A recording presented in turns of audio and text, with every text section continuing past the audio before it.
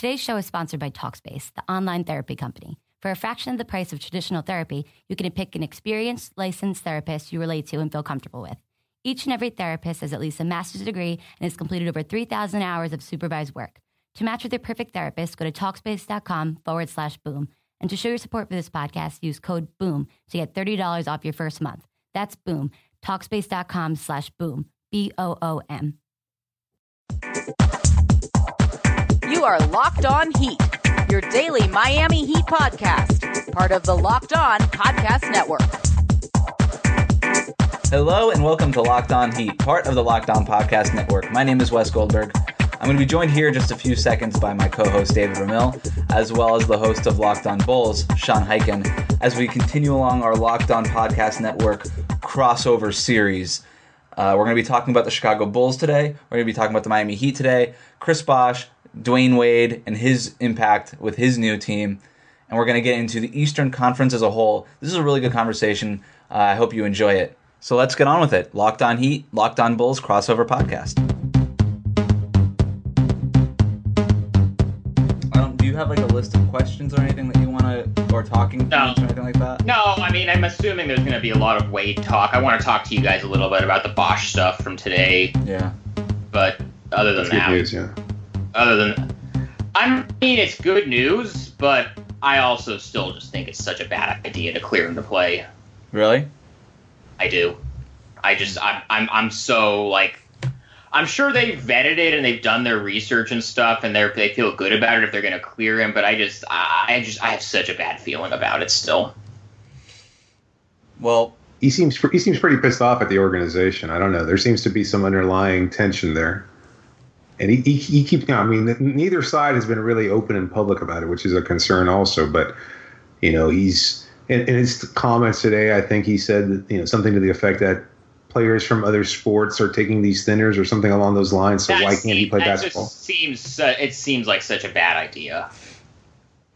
I think it makes sense, from a medical standpoint to just retire, or if you're the Heat from a legal standpoint to just like not let him play. But if you're Chris Bosh, like, he's not one of these guys that has no life outside of basketball. He has so many other interests. He can find something else to do. I've always said that, man. He could just start playing guitar and brewing his own beer and have a nice house. Yeah, no, exactly. Like, he's one of the more like interesting dudes in the league with like a diverse set of interests. He could find stuff to do if they tell him he can't play. It's not like if they told Kobe he had to medically retire when he was like 31. Yeah. Yeah, I keep thinking back about what he said last offseason when he was cleared to play and before the second diagnosis had come up. And he kept talking about wanting to be back there in the locker room and kind of hang out with the guys on road trips and the bonding experience and everything else like that. And I wonder how much of that was built around his friendship and relationship with Dwayne Wade, who's no longer with the team. The only guy who's still there is Haslam, right? That's right, yeah. So I guess we'll talk about this when we record, right? I've already started recording. We're just talking about it now. This is it. This is the podcast. This is the podcast, guys. I didn't realize we were recording already. Oh yeah, I didn't even ask your permission. It just started. Well, I think the main thing with Bosh was that, like, I don't know. I feel like the organization has had a knack of not really communicating with its players lately. And I feel like maybe, David and I have talked a lot about it on our podcast and how, like, we haven't been hearing anything for months. It's been like 8 months since his blood clot, and we haven't really heard anything. And I'm wondering now if it's the same thing for Bosh, who's just like, what are you guys thinking? Like, what's the deal here? And that's why maybe he's been taking to social media saying things like, I can play, I'm ready, we're going to get this, all these things. Right. We're kind of running up against the time for him to get cleared by the start of training camp. It's less than 2 weeks away. So I think he wants them to be like, okay, are we... There's no minute like the last minute, right? No, exactly. Well, he even referred to owner Mickey Arison's tweet as if that was kind of giving him carte blanche to show up at media day. It's like, hey, I've got clearance from the team owner, so clearly I can be here, right? Right. I somehow don't think a tweet from Mickey Arison is going to hold up in a slaps it on the table. This is medical proof that I'm good to go, guys. He put a basketball emoji in here. Right? My team's owner probably sent this tweet like from one of his cruise ships that he owns. We're gonna clear him to play. I think, but from everything from today, it sounds good that it sounds like he's going to be medically cleared, that he expects to be in training camp in the Bahamas. I mean, don't get me wrong. I hope that everything goes great and he's able to play and he doesn't have any more health problems going forward. I have such a bad feeling about it. Yeah, when it first came up last season, I wrote about how I thought he was just, it was best for him just to retire because of what we just talked about, that he has so many interests. He has this family that depends on him and he's such an integral part of, and he seems to truly enjoy it. It's not like a lot of players, you don't really see that side to him, but he's been very public and open about how much he enjoys spending time with his family and the Bosch World Tour that he goes through every summer. I follow him on Snapchat. I'm aware. Yeah. By the way, that's been the most interesting part of the summer to me. Is now it's part of my job to follow Dwayne and Gabby on Snapchat. So that's been kind of an experience for me. You're lucky, man. Sure, it has. Every time I think about Bosch, though, and I don't disagree with you, Sean. I think it's a bad idea. That's like kind of my gut feeling too. But I try to remember two things. Number one, he doesn't have the blood clot that I get, or the gene that makes blood clots like a reoccurring thing, I guess, whatever that is. But it already is a reoccurring thing. It already happened twice. Technically, but it's not. I guess it's a freak coincidence is apparently what's happening. And the second thing is I'm not a doctor and I have no idea what I'm talking about.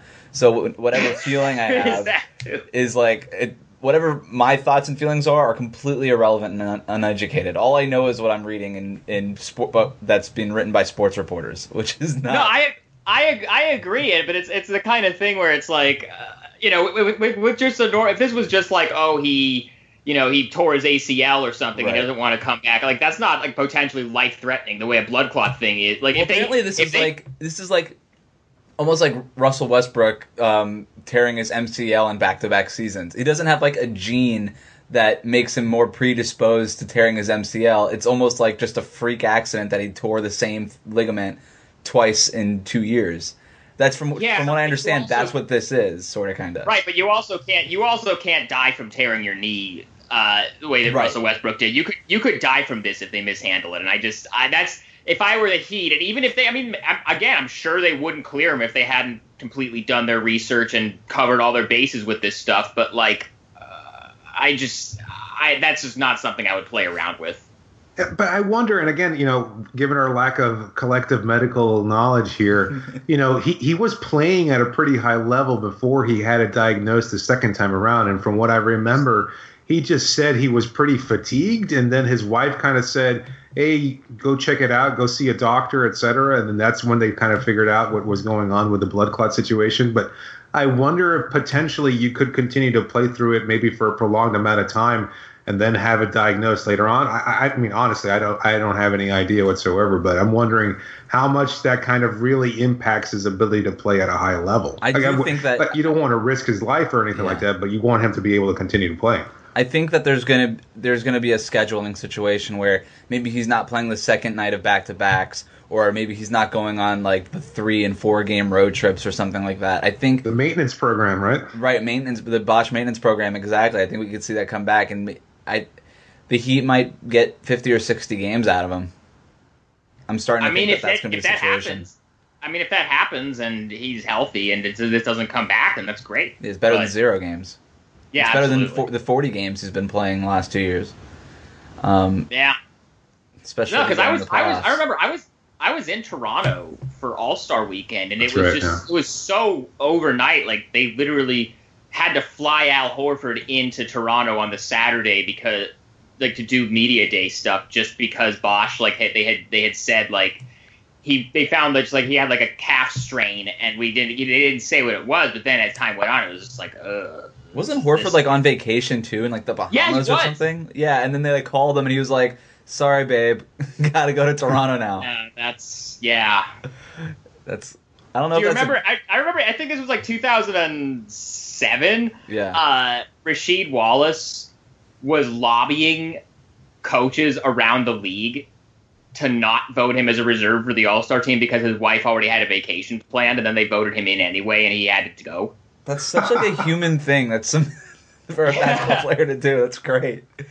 But it's so perfectly Rashid too, right? Like, yeah. I don't want to be there. The opportunity of a lifetime to be an all-star, and I'd rather not do it because I don't want to piss off my wife. He's been an all-star a bunch of times before that, so it wasn't like this was his first time. He was just like, my wife already has his vacation. He's like worried about getting like the tickets refunded. He's like, I can't get these tickets refunded. It's been more than 48 hours. Like, it's like, no, you're a millionaire. Absolutely. Well, I'm sure you have some questions for us about Dwayne Wade, right? Who?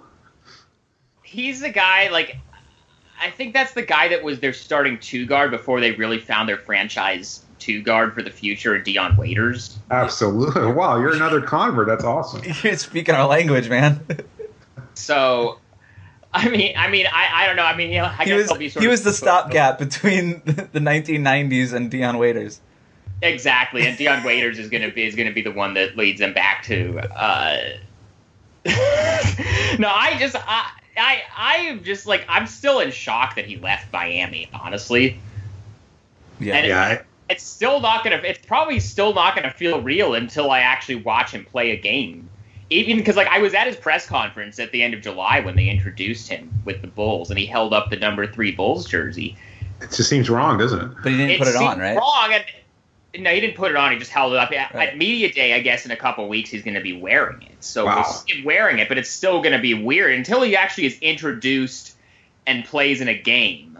Like, that's when it's going to feel real, because this is like... For me, I don't think it'll be until in November, I think, right, is the first game he plays against the November 10th, yeah. I don't think it'll be until that game where I really feel like it's real, because before that, I'll be like, oh, he's just kind of helping out the Bulls for a little bit. He'll be back in a few weeks. Until, like, he's back and then he's, like, not playing for the Heat. Getting introduced with the visiting team and getting, like, a video tribute in the first quarter during a timeout or whatever. Yeah. And, like, everybody having, like, thank you, Dwayne signs. It seems like it's not... It's the kind of situation where for whatever tension there is between him and Pat Riley, and he said at his press conference that there is none, which I don't really buy. Mm-hmm. But it seems like everything the organization has done since he left, like they had like Dwayne Wade Day in Miami afterwards, and like Mickey Arison wrote that note on their website that said that they're going to retire his jersey one day. It seems like this is not like, you know, with LeBron where like there was clearly like some animosity towards him for leaving. Like clearly I think the Heat organization was like, you know, we get it. We're going to, you know, we want the fans to celebrate him when he comes back. Yeah, I mean, and recently, like, there's all these articles about his work in the Chicago community and everything, and there was this one quote where he's like, I still don't really know why I did it, why I left the Heat to join the Bulls. He's like, I still wasn't sure why I did it, even after I signed the contract and it all happened, but now I realize why I did it, and it was so that I could help the Chicago community. Well, that's the thing. He's from around here. His mother is a pastor in Chicago. She's a big part of the community here. This is really the only place, when you think about it, this is the only place that really would have made sense for him to go if he was going to leave. And because like when he, and I wanted to ask him this at his press conference, but I didn't get a chance to, like they ran out of time or something. But like I wanted to ask him like how seriously he was actually considering some of those other teams he talked to, because like the idea of Dwayne Wade going and playing for the Denver Nuggets, like that just made never, even if they had the most money to offer him, and that's probably why he was using them as leverage. But the idea of him actually doing that, and I know Mike Miller was part of that pitch, and that's his boy from Miami for a few years, but like that, the very idea of that just never made any sense. Chicago, you can at least look at it and say, I get why he picked Chicago. He's from there. You know, it's a team that he talked to pretty seriously in 2010 when the three of them were free agents and decided to go to Miami. And he even said at his press conference that he really wanted to go back to Chicago in 2010, but that the Heat were the only team that had the cap space to sign all three of them, so that's what they did.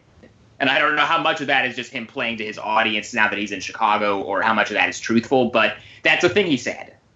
Yeah, yeah. I don't know if I ever took the 2010 flirtation seriously, although at the time I remember thinking, you know, before we even conceived of the notion of the big three here in Miami, I thought there were some concerns from a lot of Heat fans, and when he took a second meeting with Chicago that it might be seriously, but then after the fact, you kind of assumed that was just innocent flirtation, so to speak, and that maybe he wasn't taking it so seriously. But, you know, clearly it was something in the back of his mind there. But I kind of wanted to pick your brain a little bit because, you know, obviously there's been a lot of talk about how he's going to fit on the floor, but I'm curious how you see his personality kind of blending in with guys like Rajon Rondo, a person he's clashed with many times over the past, and guys like Jimmy Butler. I mean, what's going to be like the chemistry off the floor? Because that's, I think, what I'm most concerned with. That's going to be, I think, the powder keg everybody's going to be waiting to explode. Right. Well, I'm honestly not worried about Dwayne not fitting in with the other guys in the team because of anything he does. I think he's going to be the one that like tries to do everything possible to make it work. And it was such a smart political move on his part. At his very first press conference, somebody asked him the question, whose team is this? And he said, right, like, let's just get this out of the way right now. This is Jimmy Butler's team. And I think it was even if, like, when it actually comes down to it, he's the guy with the most, accomplishments in that locker room, with the 3 titles rather, and the finals MVP and however many 10, 11 all-star appearances. He's like clearly, the guy on the team in terms of like the accomplishments and like other guys looking up to him. But just putting it out there, the perception that he didn't come out there, that he didn't come to Chicago to take any spotlight away from Jimmy Butler. I think that's going to be good for like helping to manage some of the egos that are there, and just putting that out there, I think was smart. But, at the same time, it's like, as much as the best player on the team right now is Jimmy Butler because he's 26 and he, is in the prime of his career and he's still an elite two-way player, which I don't think Dwayne Wade is anymore. Dwayne Wade is still Dwayne Wade. Sure. So, like, now the Rondo part, like, I think the Wade thing would have made so much more sense than signing him if Rondo wasn't also part of the picture. That's the one where, like, if you look at like how Rondo has dealt with different coaches that he's had, it was obviously a disaster with Rick Carlisle. It was a disaster with George Karl in Sacramento, and even towards the end of the Doc Rivers era, they were kind of over. So like they were both kind of over each other at that point. But like, I'm really interested to see, and Fred Hoiberg is a little bit more of a hands-off type of coach, to put it kindly. Like, he's not going to be like Rick Carlisle. I think part of why the Carlisle thing didn't work with Rondo is because Carlisle is such a hands-on coach, and he tries to micromanage everybody's, what plays they run, what offense they run. And Rondo's a guy that likes to have the ball in his hands a lot and really dictate what's going on. And obviously Carlisle's a great coach, so I'm not saying like that is a bad thing that he tries to do that. But Fred Hoiberg is, if he has a strong personality on his team like Rondo or Jimmy Butler, he's perfectly happy to just say, okay, yeah, you guys go figure it out. Yeah, I think Dwayne Wade's going to have to do a lot of leading by example. Like, and you already said, like, he's kind of already started that. I think, like you said, like the Rondo thing would have made a lot, or the Wade thing would have made a lot more sense if Rondo wasn't there. And they probably wouldn't have signed Rondo if they knew that they were getting Dwayne Wade. Like, and I thought the Rondo signing took place after they had already signed. Rondo was first. Yeah. Oh, Rondo was like July 3rd, and then like July 6th or 7th. Yeah. I'll have to go back. Wes, I know you and I did a podcast the night that it came out that Wade was going to actually go to Chicago, and we did a podcast. But like, I'll have to go back and listen to that. But like, we talked in between my tears. I remember that. I know that the Rondo thing was first because I had Rondo met with media the first day that you could actually sign players on July 7th, and that was the day after Wade news had broke, and PR told us like before they brought Gar Forman out, hey, the Wade thing isn't official yet, so you can't ask about Wade. But like, so the Rondo thing was definitely first. I think that was more a sense of, okay, like they traded Derrick Rose, so they didn't have a clear starting point guard. They got Jerian Grant back in the Rose trade, but maybe they just decided he wasn't worthy of being designated from day one, and they wanted to still be competitive. They didn't want to just punt and rebuild. And the crop of free agent point guards this year, outside of Mike Conley, who I don't think anybody ever thought was seriously going to consider leaving Memphis, and obviously he didn't, and then Jeremy Lin, who got the deal done with Brooklyn pretty quickly. Like, other than that, there really wasn't a lot out there in terms of point guards. So I think what it probably was like Rondo wasn't, just because of where he is in his career and how the last couple of years have gone for him, he didn't really get a lot of big offers, but like he was kind of hoping to. And then the Bulls didn't really have a lot else to do for point guards, so they were just like, okay, let's just do this. And it's essentially a 1-year deal. It was a 2-year deal, but the second year they can buy it out for $3 million. So it's really only a 1-year fully guaranteed deal. I think a lot of people are looking towards that backcourt and trying to say like, well, how are they going to fit together? It's basically 3 guys who are non-shooters from beyond the 3-point line, and how are they going to fit? Like, the egos might clash, but I would always just point back to last year's Miami Heat team with Goran Dragic, Dwayne Wade, Joe Johnson, guys like that who, on paper, are all good individual players, but also on paper don't really fit together. But at the same time, they're all just good players, and good players. Well, didn't Joe Johnson shoot like 38% from 3 after he got to Miami? He did. Yeah, but he's a ball hog, so he doesn't necessarily fit along with the ball dominant guys like Dragic and Wade, and so. But they still finished 3rd in the Eastern Conference, so it's just I feel like as people who analyze this so much, like we do who are writers and podcasters, and we're looking at the trends in the NBA of small ball and sharing the ball and all this stuff. Right. But we also underestimate the fact that this is Jimmy Butler, Dwayne Wade, and Rajon Rondo, who are 2 of them are very experienced championship guys, and one, as you said, is one of the best 2-way players in the NBA. Sometimes you have enough talent to just get it done. I'm not saying the Bulls are going to finish 3rd in the Eastern Conference, but I don't think that it's going to be the dumpster fire everybody's making it out to be. Finish 3rd in the Eastern Conference. Right. I think, yeah. It's not going to be the chaos that everybody thinks it's going to be, I don't think. I think it could go either way, but as far as the 3-point shooting thing, it's kind of interesting because this past year, Jimmy Butler shot 31%. I have the basketball reference page up here right now. He shot 31% from 3, 31.2%. But the year before, when he kind of really had his breakout year and won Most Improved Player, he shot 37.8% from 3. So this, the optimistic view of this would be that, that last year was just kind of a 1-year slump. And if he can just get back up to shooting, not necessarily 37 or 38, but even just 35 or 36 to where he's at least around league average, where a defender has to at least be on him, then that would be good. The one thing that worries me about Jimmy Butler, though, is I think I read a quote from him or heard him on a podcast or something this summer, but he basically, I don't know how much I should make out of this, but he basically said, I don't really care about 3-point shooting or 2-point shooting. I don't care where my shot comes from. Points are points regardless, and if I could score, I'm a scorer. I'm going to score from somewhere. And I was like, that's not really how that works. But here's the other interesting part. Rondo shot 36.5% from 3 last season, which is by far the highest of his career. He's an underrated shooter and an overrated defender at this point in his career. Well, though, here's the thing. You could say that was an outlier, but then you look back, the 46 games he played in Dallas in 2014-15 after he got traded from the Celtics, he shot 35%. So, that's around 110, 111 game samples of him being a league average-ish 3-point shooter.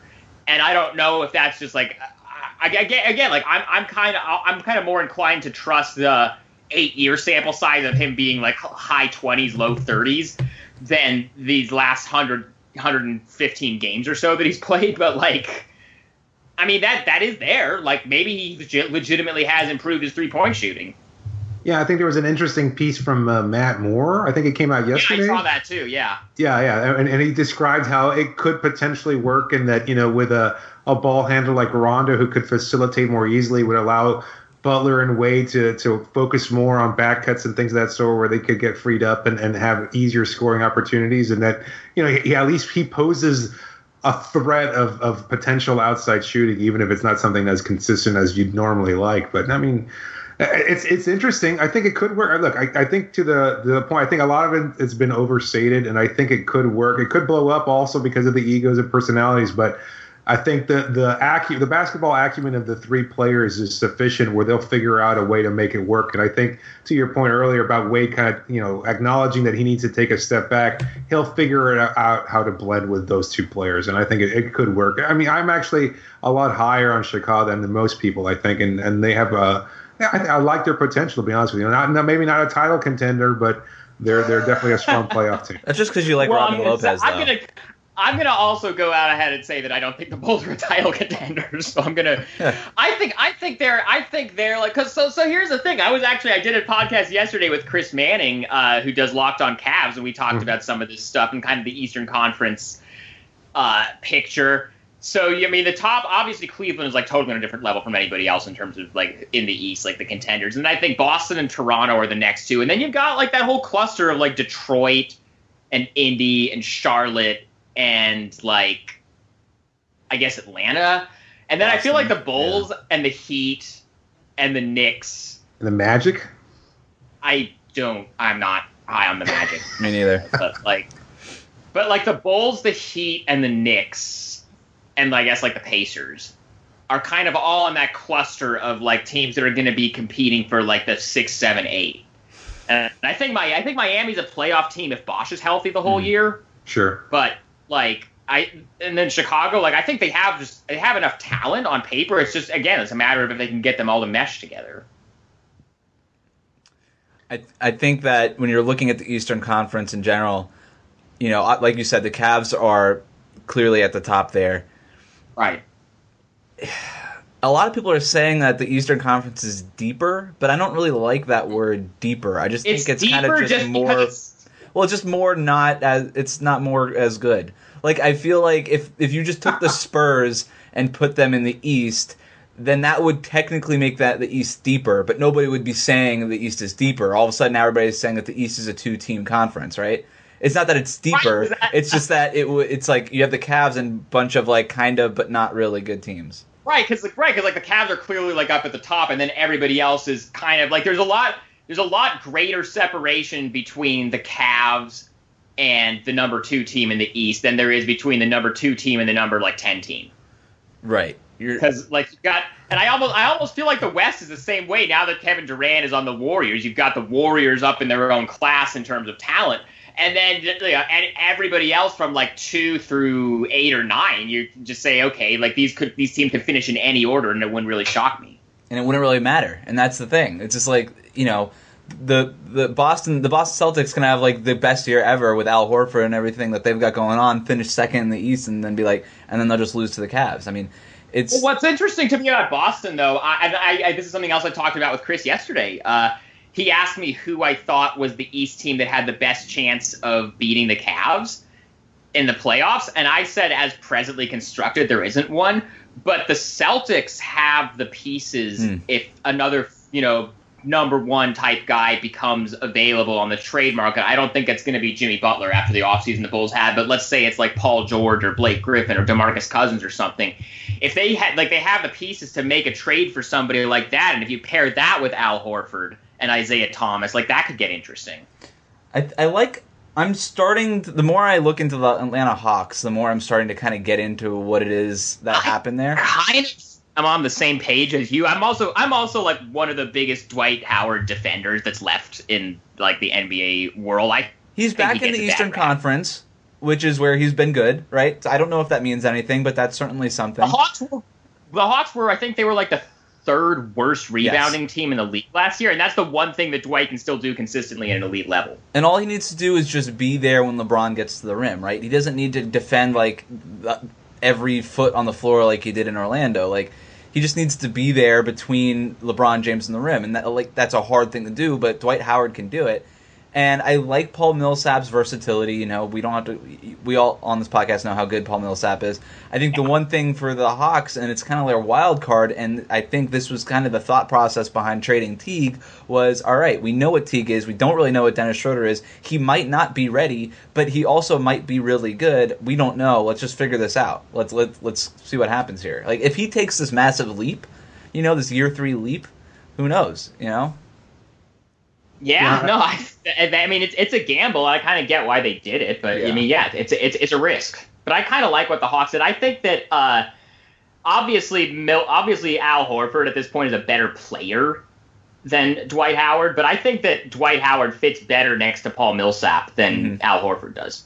That's interesting, and I think a lot of people have concerns that it's going to shift the way that they've played because they've played so well over the last couple of seasons with a completely different offense, such a pass-oriented type offense. And obviously with Dwight there, it's going to change completely. But I have faith that Budenholzer is going to be able to change things around. And a lot of people forget his origins are with the Spurs and that he worked closely with Duncan and Robinson, who weren't necessarily pass-happy players either. So I think he can probably work wonders with Millsap and Howard as well. And now you kind of know what to do with their quote-unquote death lineup East, that you want to do. With Horford and Millsap, they were both floor spacers and so versatile in their own right So that's not a bad thing, but if you wanted to kind of really shift and go small, you don't have to feel like you need Horford and Millsap on the floor. You could take Dwight Howard out, move Millsap to the 5, maybe, play Schroeder, Thabo Cephalosha, Kyle Korver, and I'm missing somebody. But, Bazemore. Kent Bazemore. Kent Bazemore, I'm sorry. Yeah, Kent Bazemore, obviously. And that's kind of an interesting lineup. Like, that's not, like, really great, but that's not, like... I mean, that could do some interesting things against the Cavaliers. It's the Eastern Conference, not really great, but it's interesting. Right, exactly. Some interesting not really things. great, but are going to get the chance, right? Like, somebody not really great is going to get the chance in the Eastern Conference Finals, and that's... Somebody's got to make the Eastern Conference Finals against Cleveland, and you never know what kind of weird stuff will happen. Yeah, but we were all thinking, like, okay, unless, barring injury, like, it's going to be Cleveland, Golden State, right? I mean... I think so. I did a Q&A with one of the Cleveland Cavalier writers at Fansided, and he seems to believe that the Cavaliers have a chance against Golden State because of the Warriors' lack of depth and specifically lack of rim protection, and that's where LeBron and Kyrie Irving are so good. Yes, but the Warriors also have Kevin Durant now, right? And that's kind of like the trump card, right? It's against Kevin Durant. But are you worried at all about? I mean, I think David and I saw that. Yeah, the lack of rim protection can be ugly. Like, we saw that during the Big Three era. But LeBron James, Dwayne Wade, and Chris Bosh, like, it can get ugly at times. You can get dominated by and make a guy like Roy Hibbert look like an all-star and look like Hakeem Olajuwon or something. But at the end of the day, Thompson is the third best shooter on the Warriors. Yeah, I mean, yeah. Like, I mean... The season hasn't even started yet, and I think everybody's already a little bit fatigued about what Golden State is capable of. Although I'm actually excited to see it actually happen in person. I meant fans on the periphery. I think like your casual fan is already, kind of like it's a lost cause, and there's always that grumbling sentiment that the season doesn't really start until the playoffs anyway, which is absolute BS. Well, you know what though? The last time that this really happened was when the Lakers got Steve Nash and Dwight Howard, and it was just like, okay, this is clearly going to be. Like, this is just the Lakers are just going to win again, and it's just going to be, it's not even going to be a competition. And then that team was a complete disaster. Yeah, but I think we had that reaction in the time, but realized that reaction was dumb because both Howard and Nash and, like, those guys didn't fit. And the thing that this Warriors team has that those Big Three Heat teams had was that the Warriors wanted this to happen. Like, Kobe wasn't, like, openly lobbying Dwight Howard and texting Steve Nash, like, come to the Lakers, you'll love it here. Like, Draymond Green was apparently, like, recruiting Kevin Durant for, like, the last 2 years, you know what I mean? Like, they want, just like the Big Three, they wanted it to happen.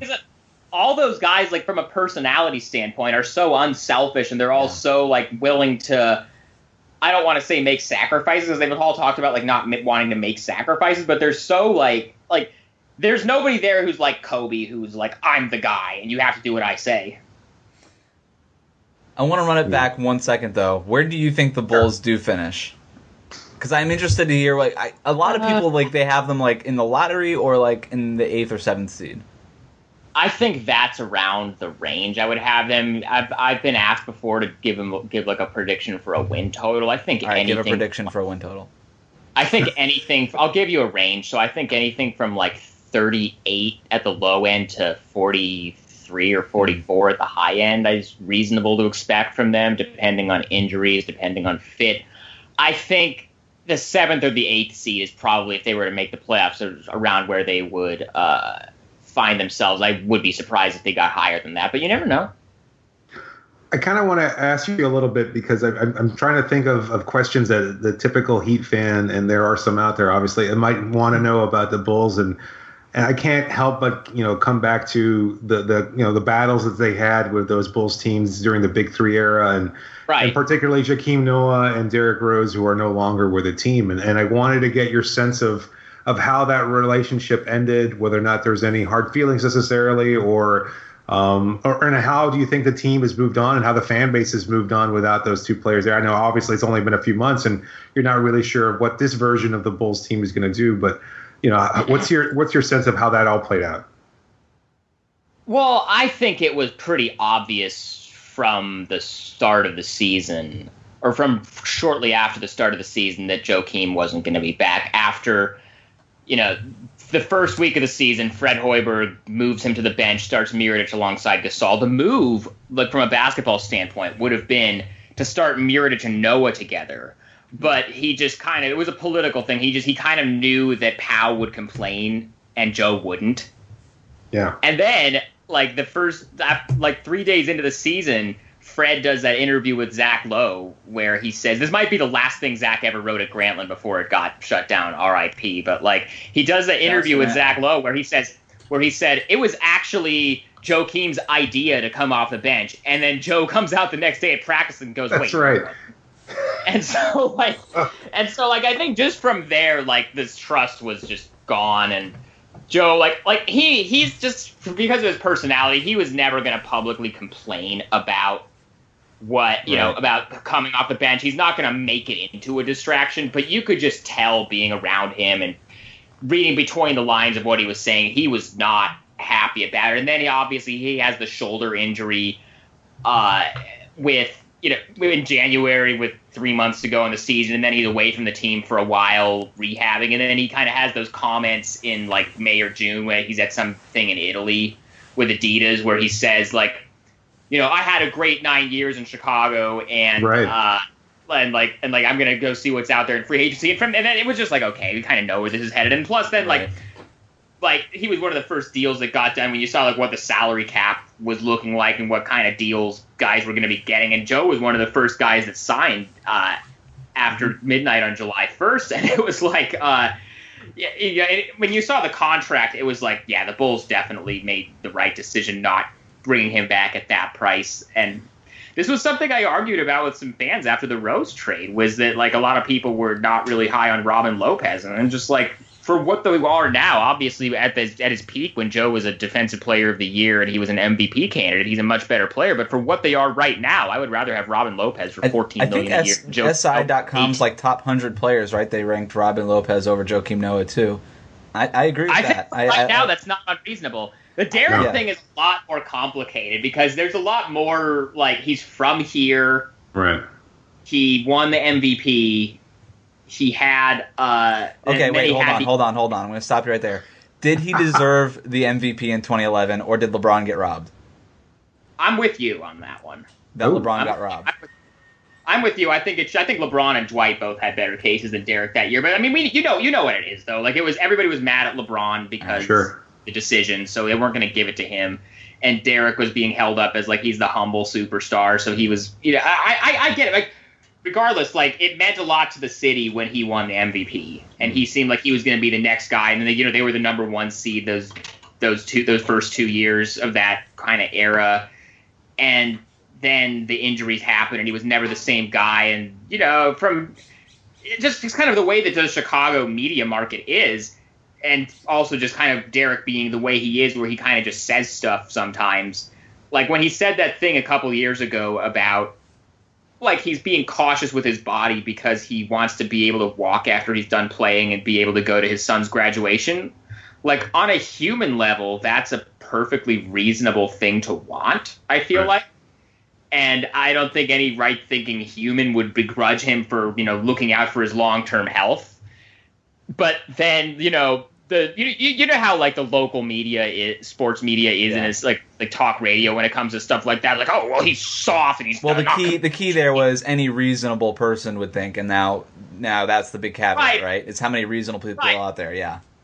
Right, and so I mean, there were some subsets of fans that were a little bit resentful of how much time he missed, like to the point where I would tweet during the season. Like, Fred Hoiberg says that Derrick Rose is sitting out for precautionary reasons with, like, a wrist thing, which I'm sure is totally legitimate. And I would just get, like, the same 5 replies over and over again, like, hey, check out Derrick Rose's new signature shoe from Adidas, and it's a picture of a walking boot. And so it's like, oh, great. I think I've seen that, yeah. Right, and it's like, okay, wow, that's real original. And, like, it's also totally cool to make fun of a dude's injuries. Like, he didn't do anything to anybody except get hurt. We've talked about Fred Hoiberg a little bit, but is the book written on him? Is he just not going to work out, or was that first year just so disastrous that we really need to give him a shot? Well, I don't think it was really fair to Fred to judge last year, to judge him as an NBA coach based on last year, because if you look at what their roster was last year, it was the exact same. Like, Bobby Portis, who was their first-round pick last year, and Chris Felicio, who made the team as a kind of an undrafted free agent out of summer league and out of training camp. Those were the only two guys on the team last year who weren't on the team the year before. So you have this team full of veterans who had all played together for so long under Tom Thibodeau. And then you bring in a coach who's like the polar opposite of Tibbs. He's not as much. He doesn't work guys as hard. He's a much more offensive-minded coach theoretically than he is a defensive-minded coach. And you keep the exact same roster. There's going to be some growing pains. If a roster that was built for Tibbs' strengths is not going to be able to seamlessly translate to a completely different coach with a completely different philosophy, especially a coach who's never coached in the NBA before and is coming straight from being a college coach. And so you knew there was going to be some rough patches there. And honestly, like Fred's whole thing is he wants to build an offense that is free flowing and fast paced and built on ball movement. And the second or third most important player in your offense is Pau Gasol. Like, that's just not going to work out. Right. So I think he's going to do better this year. I don't know if I'm ready to say, like, I think he's going to be a great NBA coach, or I think, he's going to be successful, or he's going to not be successful. I think it's too early to say, but this roster, I think, is a lot more well-suited to his strengths as a coach and the kind of style he wants to play than last year's was. I'll say that. I think he's going to do better this year than he did last year. Now, part of I think what a lot of people were concerned about the addition of Wade and Rondo is that obviously we had heard publicly that they wanted to go younger, faster, et cetera, and that's clearly antithetical to that. I think the terms as younger and more athletic, and Gar Forman will be the first to remind you that well, actually, the average age of the team did get younger, and they have, I think, like 10 players on the team with less than 3 years of experience. So it's like, okay, great. If you're going to count like Paul Zipser and Spencer Dinwiddie towards your total of getting younger and more athletic this summer, that's fine. But the guys that are playing the lion's share of the minutes, the bench is younger. Right, the bench, like the guys on the team who are going to be spending a lot of time playing for the Windy City Bulls and Hoffman Estates are the celebrations by the guys at the end of the bench are going to be way more energetic this year. Oh, 100%. Like that part of the team got younger and more athletic. The guys that are actually going to be playing more minutes, like Rondo, Wade, Robin Lopez, I guess Nico Mirotic is probably going to be in the starting lineup, and he's only a third-year guy, but he's kind of an old third-year guy because he played in Europe for so many years. He's already 26. Right. So, and what's your feeling on him? So obviously you think he's the best option to start at power forward, right? So is his shooting spacing already? Like if you're starting Rondo, Wade, Butler, and Robin Lopez, none of those guys are reliable outside shooters. You have to put one guy in. If you put Taj Gibson in the starting lineup, I mean, Taj Gibson's a better player than Mirotic, but like you put him in the starting lineup, there are zero reliable three-point threats. You have to have one guy who's a threat. And so I think that's why Mirotic is going to get the starting spot. Now, whether he does well with it, I don't know. It's going to be interesting because he is such a streaky. He'll have like games where he'll hit 7 threes, and then the next night he'll shoot 1 for 8 from 3. And if his confidence isn't there, and he's admitted this to me before, I've talked to him about it. If his confidence isn't there, like that'll carry over for games at a time, which is why you'll see him have a stretch where he shoots 48% from 3, and then a stretch where he shoots like 20% for a week. And so, like, I think the consistency is what really has to get there with him. But, he's a guy, theoretically, you put him out there, teams have to at least respect his shot, which is not really something you can say of most of the other guys that are going to be in the starting lineup. I think. And where does this leave McDermott, then, as far as the overall makeup of the team now? Well, I mean, here's the thing that's funny about Doug. He is one of the best three-point shooters in the league. I think he shot something ridiculous last year, like 44, 45, 46%. He is incredible at exactly one thing. And he's so bad at everything else. I think he he was the only player who played as many minutes as he did. I don't remember this exact stat off the top of my head, but it was something like he was the only player who played as many minutes as he did last year, and who was a power forward or a small forward, and averaged like less than 5 combined rebounds, assists, and steals. Wow.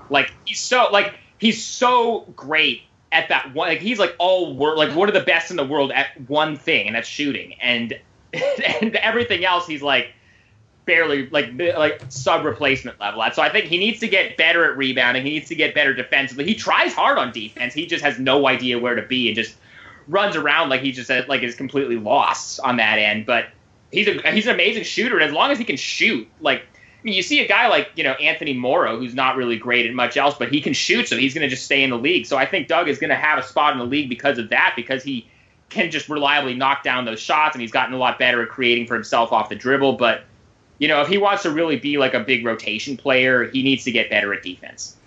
I think when you look at both of these teams, if either of them are like hovering around 500 by the trade deadline, both of these teams are prime teams to maybe make a move right at the trade deadline. The Bulls to maybe acquire another shooter, or whether or not it's trading one of the three. There's been a rumor about maybe they trade Dwayne Wade at the deadline or trade Rondo at the deadline if it's not working out with Jimmy Butler.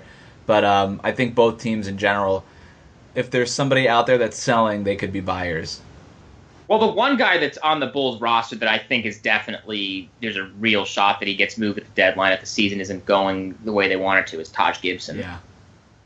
Because he's got one more year left on his contract, and he's also a guy that if you're a contender and you need a versatile power forward who can defend, is a reasonable enough offensive player, and who is one of the most respected like teammates and locker room guys in the league.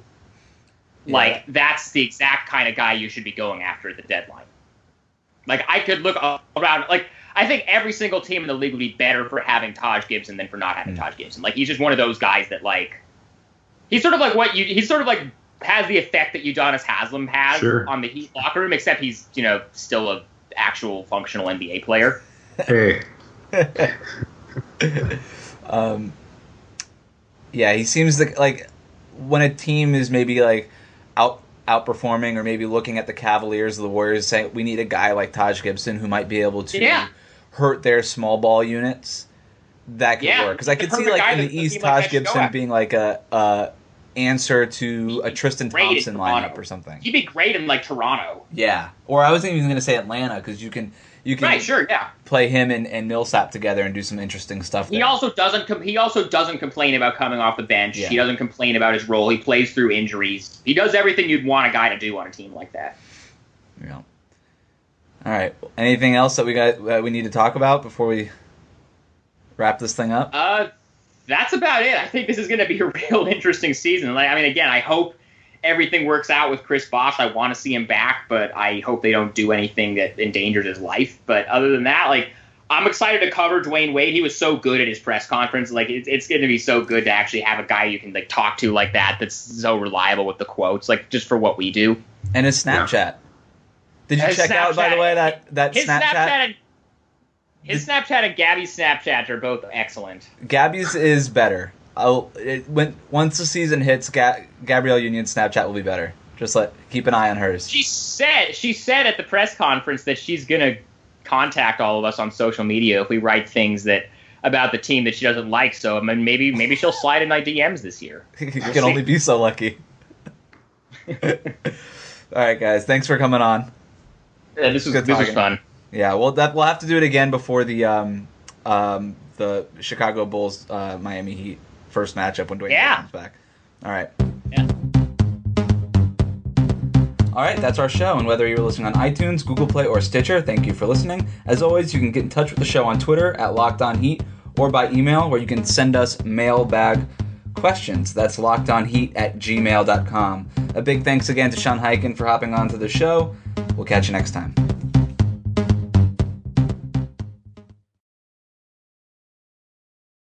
Ace is the place with the helpful hardware, folks. It's Ace's biggest LED light bulb sale of the year. Right now, buy one, get one free on our best-selling LED light bulbs. Our 4-pack of LED bulbs is $9.99, and our 2-pack of LED floodlights is only $12.99. Buy one, get one free. There's no limit on how much you can save, so stock up now. Hurry in. Buy one, get one free on long-lasting 10-year LED bulbs now through Monday, only at your neighborhood Ace. See participating stores for details.